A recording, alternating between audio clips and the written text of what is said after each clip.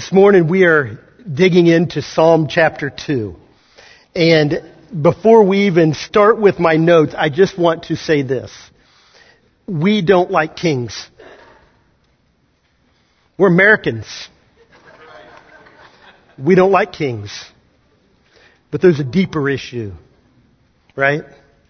We're sinners. We don't like authority. We don't like anyone to tell us what to do.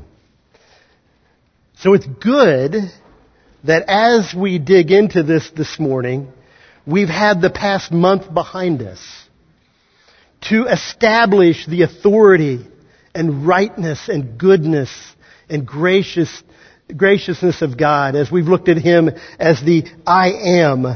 He is Jesus, the great I am. He is Jesus, the life. He is Jesus, the way. He is Jesus, the gift. He's Jesus, our peace. And today we look at Jesus, the reigning King. And we look at Psalm chapter 2 to do that. And I trust that as we go through this, a little bit of a background on Psalm chapter 2, that it will help us as we go to better understand the application of it in the end. You see, the wise men that we spoke of last week, the wise men from the east were seeking the one who has been born, the King of the Jews. We read that in Matthew chapter 2. But today we see that Jesus is not merely the King of the Jews, but the reigning King of Kings, anointed by God and reigning in sovereignty, holiness, justice over all the earth. So with that, to see that, let's turn, if in your Bibles, to Psalm chapter 2. And we'll go to some other passages, but this will be the passage that we work through. Psalm 1 and 2 are what some people call gateway psalms. They are the way in which we enter into the book of the Psalms to understand them well. And it actually helps us position ourselves before the Word of God and and God Himself in such a way that we're ready to understand the Psalms. You understand Psalm 1 and 2, it will help you understand the rest of it. Psalm 1 identifies obedience to and delight in the law of God, in the Torah, right? In God's Word to His people. It's written, and so it's one of the two doors to help us understand this psalm. Psalm 2 presents a powerful depiction of God and His anointed one over and against the plotting of the earth's rulers that He will have dominion over. It emphasizes obedience and delight in the reigning King. So what's interesting, though, is that in Psalm 1 it begins with, "Blessed is the man who walks not in the counsel of the ungodly, nor sits not the seat of the scornful," and goes from there. Begins with blessing. Where does Psalm 2 end? Blessed is the man who finds his refuge in God. It begins and ends with the blessing of God. That's intentional, I believe, in understanding that blessing, true blessing, lasting blessing, blessing that is rooted deeply and eternally, is found through the Word of God in the person of God. And so as you look at the rest of the Psalms, you see this thread of David continually coming back to the Word of God and the person of God. No matter what happens around him, no matter what other people do, even when it gets him all stirred up and provoked, what does he do? He comes back to the person of God and the Word of God. And he finds refuge and blessing in God and His Word. So these are inseparable and key to understanding not only the Psalms, but how our internal worship and delight in God then plays out into how we live our life in the King's domain. So as we look at Psalm 2, we recognize that it is a kingship psalm. It speaks of the divine king as well as the earthly anointed that Israel would have recognized, right? It's first and foremost, they would have seen it as played out right there in front of them in the Davidic line. See, Psalm 2 likely functioned as a psalm that accompanied the inauguration of the divinely appointed heir whenever they went through their coronation. I didn't know the words for it, right? I'm just not a king guy. But they would have used that at that time, and they would have seen it as a fulfillment of God's promise, His covenant with David, when He said in 2 Samuel 7, verse 16, "Your house and your kingdom shall endure forever before me. Your throne shall be established forever." So that's the theological background to David, or to Psalm chapter 2. So the faithful would have had some questions. We would have had some questions. As the line of kings would have come and gone through the time of the monarchs, we would have looked at them and went, how exactly does Psalm 2 translate into that guy who's on the throne? Because they were a bunch of hypocrites. They were saying that they were God's anointed, but they sure didn't act like it. Right? Well, then they went into exile. It was so bad, God sent them into exile, and there was no king. But then in the post-exilic days, when they came back out of exile, there would have been the faithful who would be looking to God's word and to God's promises and going, oh, we see. There's something more. And we saw some of this as you read through the Christmas story, if you will, and then you see those at the temple who were waiting for the Messiah, the Christ, to come. You see that they began to have an eschatological view of this Messiah. And I know we got kids in here, and there may be a few big words we mean, but basically what that meant was they weren't just seeing it as the king who's on the throne in Zion and Jerusalem, but they began to see that, oh, there's another king coming. The problem is they still saw it as an earthly king for the most part, right? Instead of seeing it as the King of Kings. But once that monarchy ended, it was back with Zedekiah, and they went through that exile, that hope began to be fulfilled in a future Messiah, which was affirmed every time you read the word Christ or Christ Jesus or Jesus Christ. That was the Greek, sort of the Greek rendition or equivalent to the Messiah. And so that's just saying every time you see it over and over, He's that one. He's the anointed, which we see in Psalm chapter 2. The anointed one. So, with that background in our minds and sort of there to help us as we walk through it, we want to look at Psalm 2.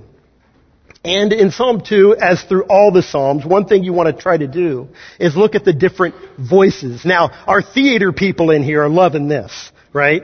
You got to have different voices, different people basically speaking. And in this Psalm 2, we have separate voices. One voice is the psalmist, likely David, most people believe. And so you've got the psalmist. You've got, second of all, the voice of God, which we'll see in our second section. And then in the third section you'll see, in the first section you'll see, actually, the voice of the rulers of the earth and what they're up against. And finally we see the voice of God's anointed king. But interestingly, what does the anointed king do? He quotes God. And then we're back to the narration. So in Psalm 2, 1 through 3, David, the psalmist, questions and reports on the rebellion of the nations. He begins it with a question. Why do the nations rage and peoples plot in vain? The kings of the earth set themselves and the rulers take counsel together against the Lord and against His anointed, saying, let us burst their bonds apart and cast away their cords from us. In this section, we're going to see that the plans of mankind come up empty in opposition to God's purposes. David poses the question, why do the nations rage and the peoples plot in vain? He asks that question in order simply to point out how worthless it really is. Why do you do this? Parents, you ask your kids that. Why do you do this all the time? Why can't you think? Kids, have you ever heard your parents say that? Like, why do you do this? I just told you, why do you do this? You know I can see you, right? So, why do they do that? Why is it that mankind, even though it is worthless to oppose God, why does He do it? Why do we do it?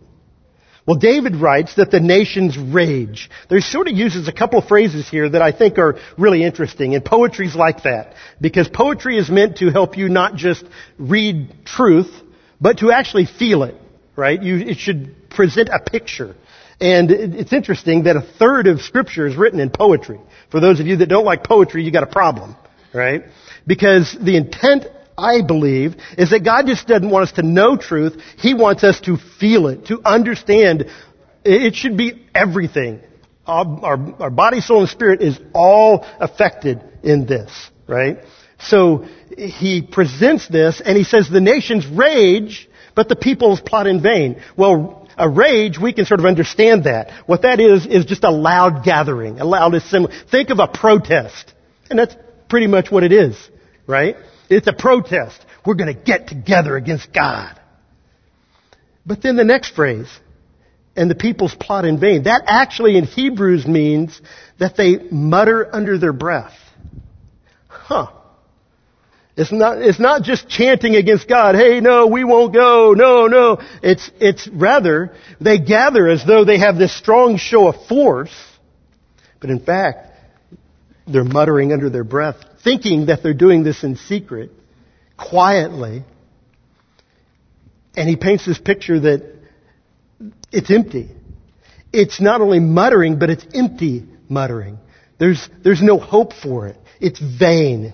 It's empty. So why do they imagine that their plans can succeed? Why did Satan imagine that his plans could succeed? Why do any of us imagine that our will and our plans can succeed in opposing Almighty God? It's at the very heart of why we sin. We imagine that our plans will lead to a better, more pleasurable, more fulfilling, more intelligent outcome than that which God prescribes. Think about it. Why do we do any of the sin we do? When we steal, why do we steal? Well, it's going to be better if I steal and I have this than to honor God and to trust Him. Why do I covet? Well, if I had that, if I had my neighbor's stuff or his wife or whatever, I'd be happier. And God says, no, you wouldn't. Oh, yeah, I would. And you can go through God's commands and you can see that we set ourselves up to be the judge, the king of what is going to truly give us pleasure, to bring us satisfaction. We imagine that somehow, in our limited knowledge and wisdom, that we know better than the all-wise, almighty God as to what's best and what's right. Like a toddler who has been told many times to not do something, and yet, maybe even in the full view of their parents, they sort of sneak off to the side and put their back to you, right? And they're doing something over there. Or they close the door of their room, right? And you're like, uh-oh, it's quiet. Something's going down. Okay? And they think they're getting away with it. And sometimes even children will just do this. Because you're not there if they can't see you. That's part of brain development, right? If they don't see it, that's why peekaboo works, right? I don't see you. Oh, wow. And the baby cries, you cover up their eyes, and then they're, oh, Dad's there again. Wow, he's amazing. But we play peekaboo with God. We play peekaboo acting as though God is not present. And we can do what we please. We can do what we want the way we want. Like a toddler, like a child. And the psalmist says this in Psalm 14:1.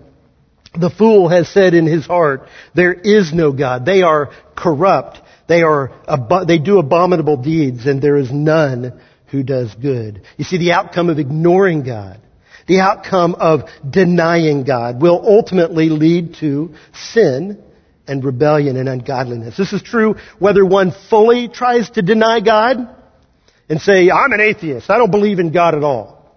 Or whether in our daily lives we claim to believe, yet we live in a way that denies God's presence, denies the King's will, denies the knowledge of Him. So how does God respond to such foolishness? He does not say, well, they're just proving that they're human, right? That's a common thing among Christians today. Well, they're just human.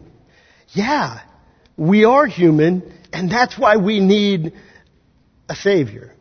That's why we need to learn the King's ways. We need to learn the King's will. We need to learn the King's decrees.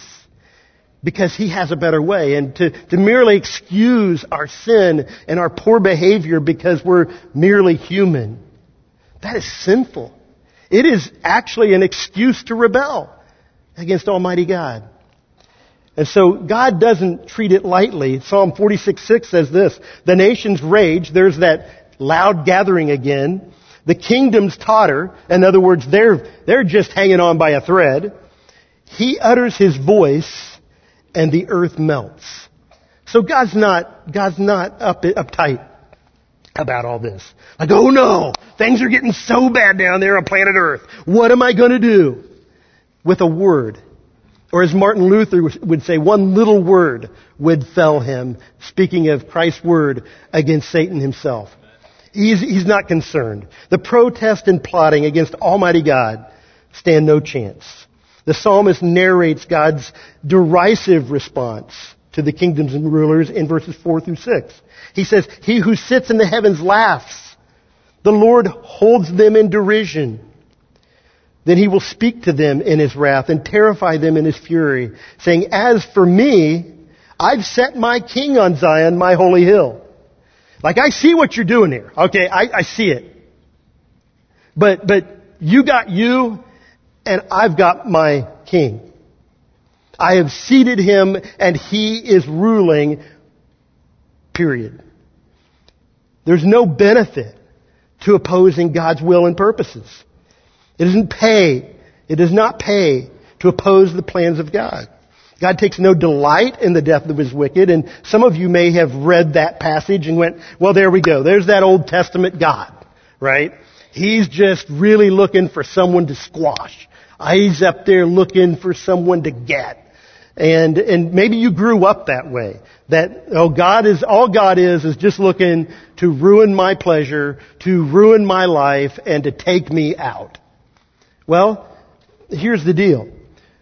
The King of Kings has made His decree. He is the Creator. He is King of all things, and He has decreed the manner in which we are to live in His world. And when we don't, we step into His wrath. We step into opposition, right? He's not going to take it lightly. And we don't like that. That's the part that begins to grate at us, okay? But I want to tell you this. I want you to hold on, because where this goes by the end of the psalm is such a beautiful proclamation of God's grace. Because in spite of what is going on here, in spite of what's going on, God's going to provide an opportunity in the end. So what's the message to the faithful when God says, I hold you, the earth, those that oppose me, in derision? What does it mean for us as believers when He says He's going to speak to those who oppose Him in wrath? And what does it mean for us when He says, I've got my king, I have set my king on Zion, my holy hill? So what does it mean? First of all, do not be afraid and do not depend on the world's rulers. Don't look to them. And if you want to have a longer explanation of that, you can go back a few weeks in our sermons to Revelation chapter 11. And we talk more about that.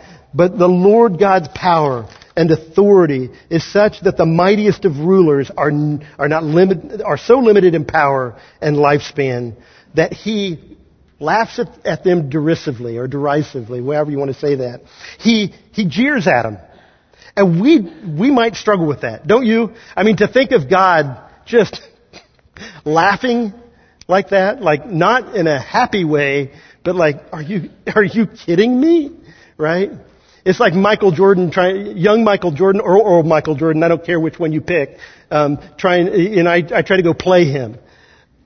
He's going to be like, are you kidding me? This is what you got? Right? You ain't got no game. There's no chance. Or for those of you that are more the LeBron era, right? The young LeBron or old LeBron, no, it doesn't matter. I don't have a chance. Except it's even more so. And God looks at it and says, are you kidding me? That's what you've got? That's the best you've got? And He holds them in derision. He says, here's what I've got for you. If you continue in that, you're going to reap the whirlwind. You're going to reap what you've sown.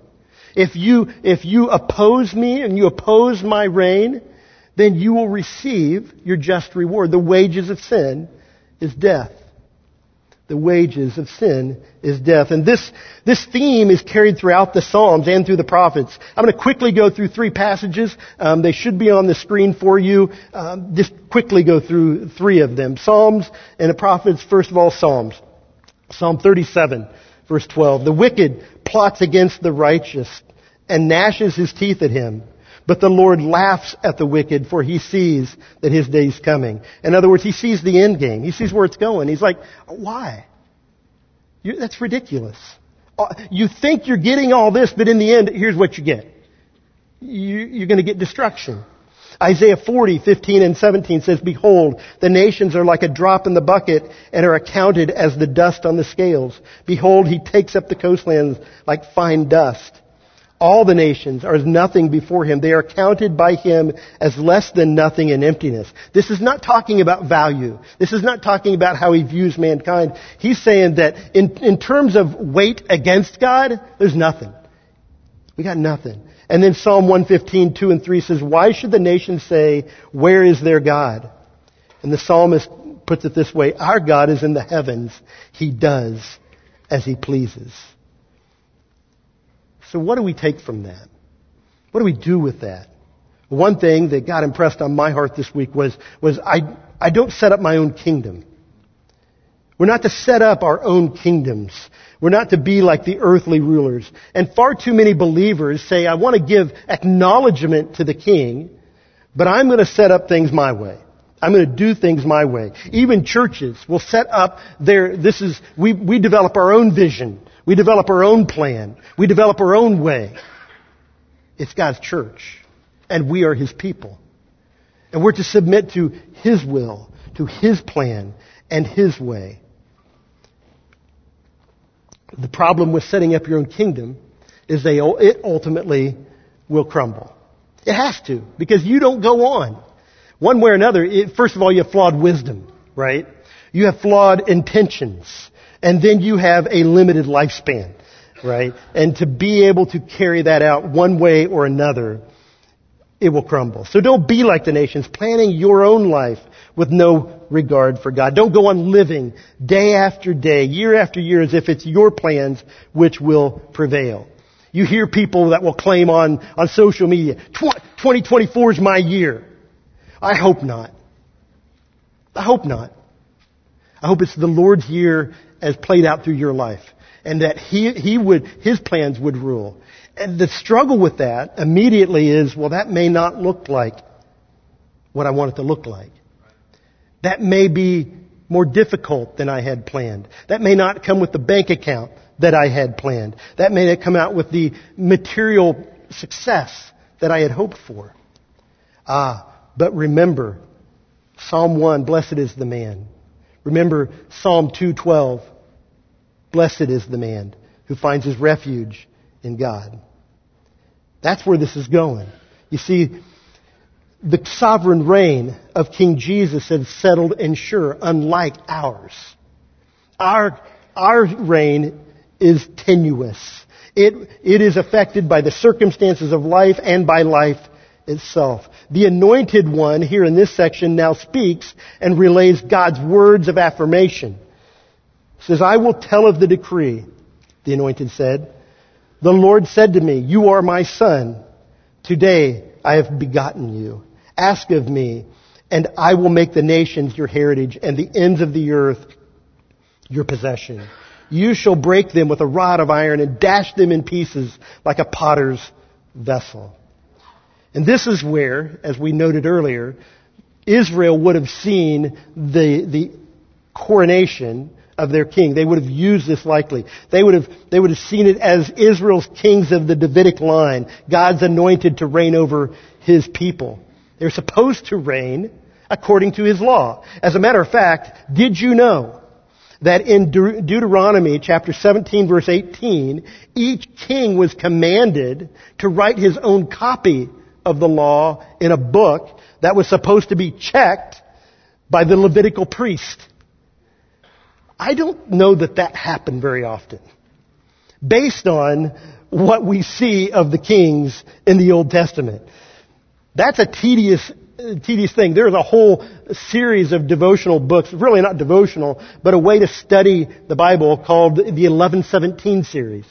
And what you do is you get a book that is actually one page is blank and the other page as blanks with numbers.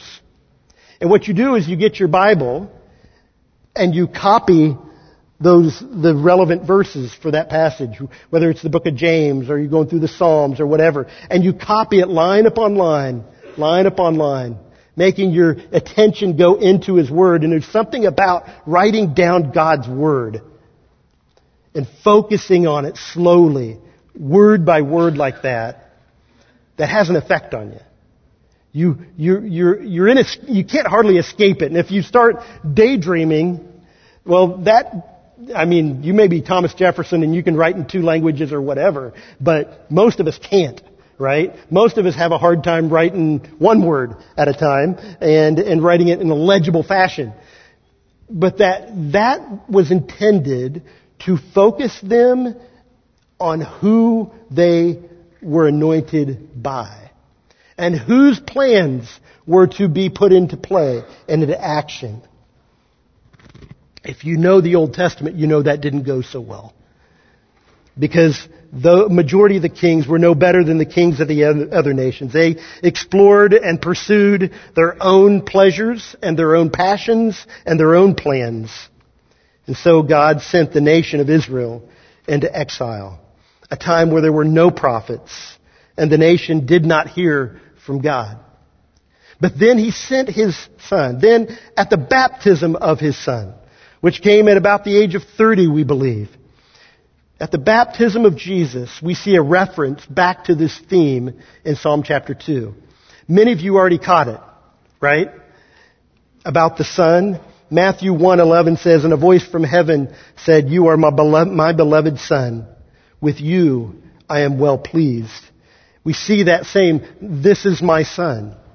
This is my Son." And in the Gospels, we read of the fulfillment of the prophecy of Zechariah, when he prophesied that your king will come seated on a donkey. And we see that actually played out in John chapter 12, verse 13 through 15. He says, "So they took the branches of the palm trees and went out to meet him, crying, 'Hosanna, blessed is he who comes in the name of the Lord, even the King of Israel.'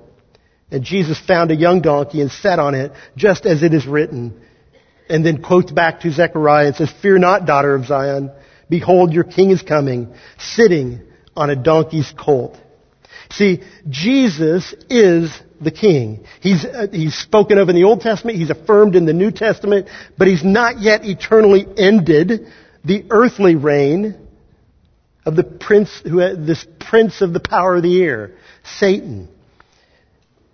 He's not ended the reign of the nations. But one day, Revelation 11 tells us that he will. Verse 13 of Revelation 11 says, "The kingdom of the world has become the kingdom of our Lord and of his Christ, and he shall reign forever and ever." In that day, we're going to see 2 things very clearly. We're going to see God's judgment on those who have continued in rebellion, but we're also going to see, beautifully, his reward for those who have submitted to the king. Revelation 11:18 says this, and I wonder if you'll pick this up, taking you back to Psalm chapter 2. You should, because I just warned you that it's coming. "The nations raged." Sound familiar? This is Revelation 11. "The nations raged, but your wrath came, and the time for the dead to be judged, and for rewarding your servants, the prophets and the saints, and those who fear your name, both small and great, and for destroying the destroyers of the earth. Both of these two things, both wrath and reward, are absolutes in the kingdom of God. You continue in rebellion, and it's an absolute. There is no escape. There's no way around it. There's not other ways to circumvent it. There is but wrath. Except for those who have their hope and faith in the King, in the Son. And in those they find great reward. And God extends a gracious call to those who are living in rebellion. And we see this in Psalm chapter 2, verses 10 through 12. Here's God's gracious call to the nations. And notice how it's intertwined. It's intertwined both the reward aspect, but also the wrath part. In other words, both are going to move forward. You're going to see reward and you're going to see wrath. Both are there. But in the end, we are provided with a call. And he says this in verse 10. Now therefore, here's the conclusion, in other words. Because these things are true. Number one, that man's plans will never stand against Almighty God. Then that God's reign is eternal and secure. And there's none that will stand against him. Therefore, O kings, be wise. Be warned, O rulers of earth. Serve the Lord with fear, and rejoice with trembling. Kiss the Son, lest he be angry, and you perish in the way, for his wrath is quickly kindled. And then this line, blessed are all those who take refuge in him. Since no plan of man can prevail, since no ruler has greater authority and power, since Jesus' rule is supreme and eternally sure, the only wise response is to submit to the King and find refuge and blessing in him. Now again, little aside, little reminder. This is where we're reminded that we don't like kings. We don't like kings in America. Much of the world doesn't like kings, and if there are parts of the world that like kings, they probably don't like everything about their king. But that's because they're man's kings. That's because they are flawed. They are basically powerless, no matter how much power they wield. And if in America we actually use it against the president, he's acting like a king. He's acting like a dictator. He's acting like he's the supreme ruler or something. And understand, because they are but sinners. God warned Israel, right? When they said, we want a king, we want a king.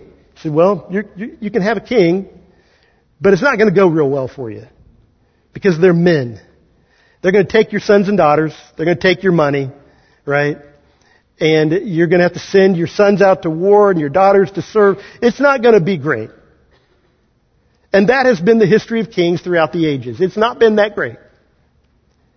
And yet there's one king whose way is perfect, whose law is good and right and life-giving. One who, when we submit to him, we find joy forevermore. We just can't hardly fathom that. And that's why we desperately need the Word of God to reveal that truth about who he is and about his will. Because that's not naturally how we think or feel. We need to know this King. This God, 2 Samuel 22:31 says, his way is perfect. The word of the Lord proves true, and he's a shield for those who take refuge for him. He's not going to be a king where he makes you empty promises. Hey, come here. Come vote for me. Come be for me. Come under my care. And then he's either powerless or a liar.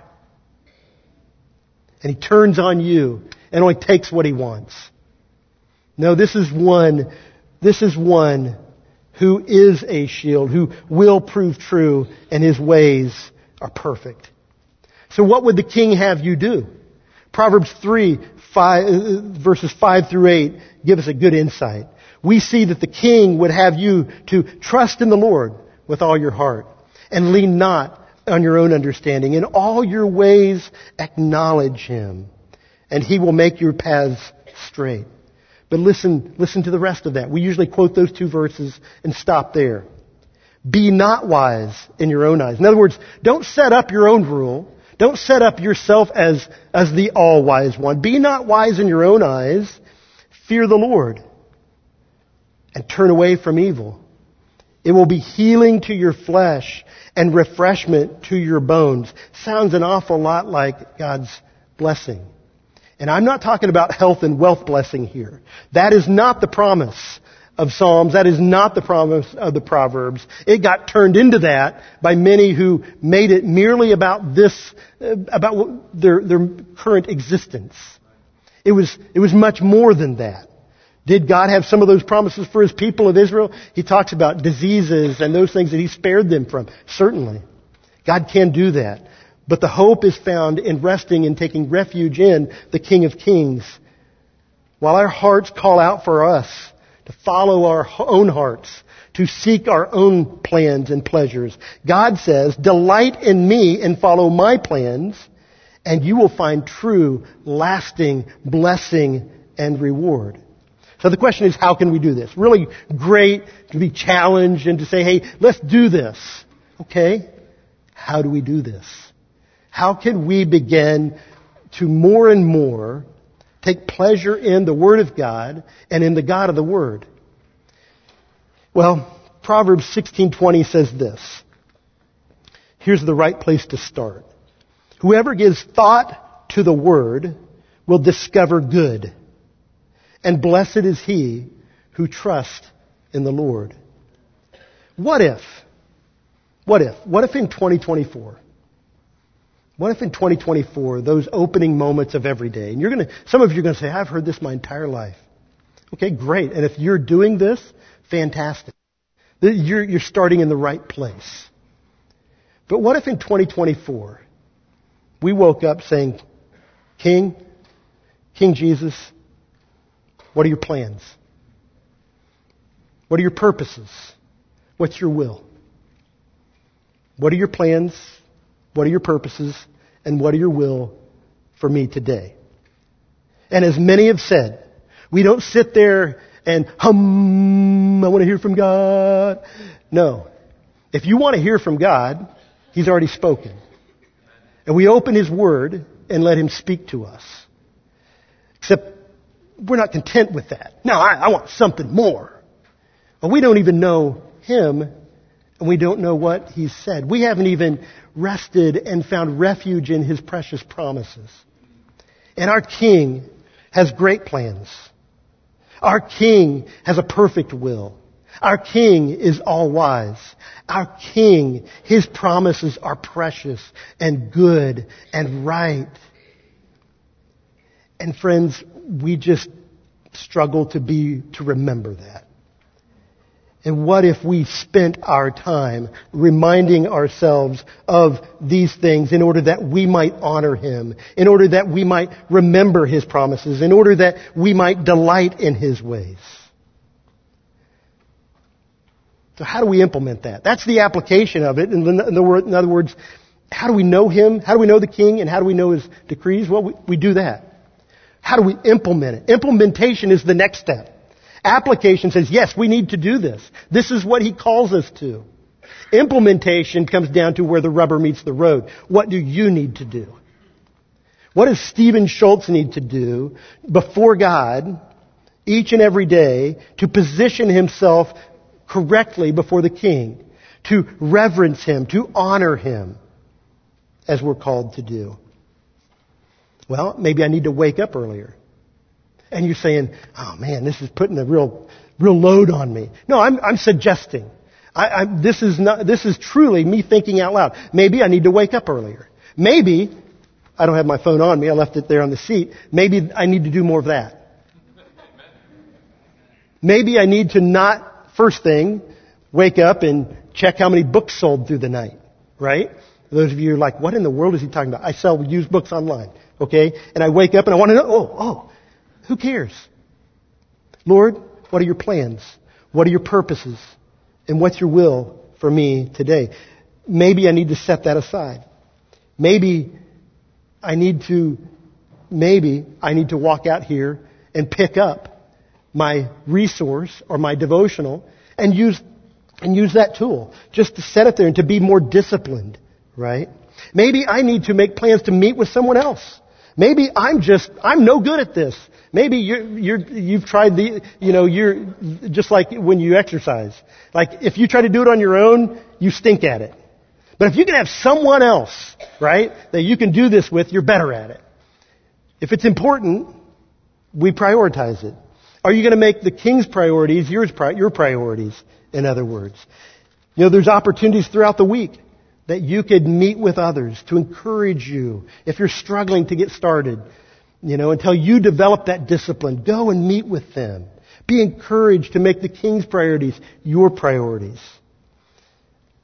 I know there's a number of those kind of groups already meeting. Or if they don't meet at a time that you can do it, be proactive and invite a friend. Say, hey, let's get together. Let's do this. Right? That's the church being the church. I know I have a group that's going to be starting this Thursday. There's still room. There's room for 3 or 4 more. You could start this week, right? 6:30 in the morning on Thursday morning. We're going to read through the book of James together, right? Join us. Love to dig into that with you. Because the King is worthy of the honor. The King is worthy of it all. But there's the beautiful part. And did you hear the gracious promises that were spread through there? When he said, serve the Lord with fear and rejoice with trembling.